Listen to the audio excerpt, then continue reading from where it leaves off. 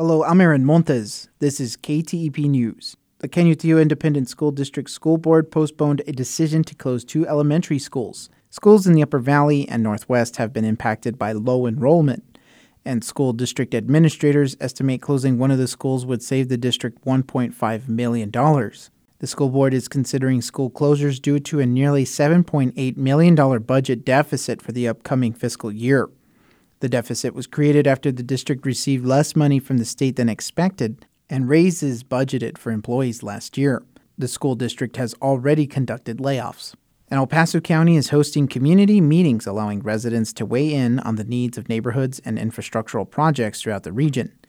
Meetings will be held in person and virtually until April 2nd.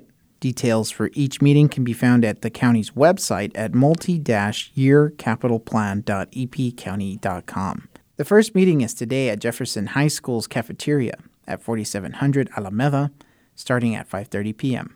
In other news, Las Cruces City Manager Ifo Pili resigned to accept another job. The City Council will hire a replacement for Pili by March, according to the City of Las Cruces.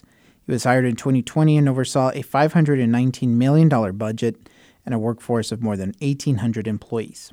And both President Joe Biden and former President Donald Trump are set to visit the Texas-Mexico border on Thursday.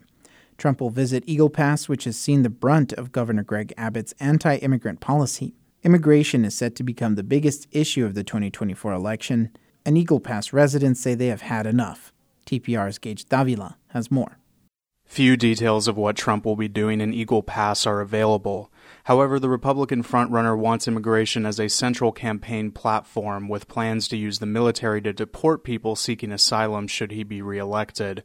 But crossings are down in the region, and more migrants are heading to Arizona.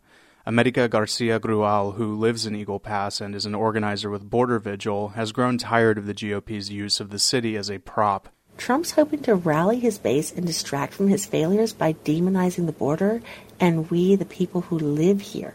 We know better. We're proud of Eagle Pass and our community, and we are tired of the endless photo shoots by politicians who are just trying to put us down. President Biden will be in Brownsville on Thursday to meet with Border Patrol and local leaders. I'm Gage Davila in McAllen. And the Department of Justice announced today that a fourth person has pleaded guilty to federal charges stemming from a deadly human smuggling attempt in San Antonio in 2022. TPR's Maria Navarro reports 53 migrants died in a sweltering tractor trailer. Federal prosecutors say Mexican national Luis Alberto Rivera Leal was a member of the human smuggling organization responsible for the failed attempt to smuggle migrants from Guatemala, Honduras, and Mexico into the U.S.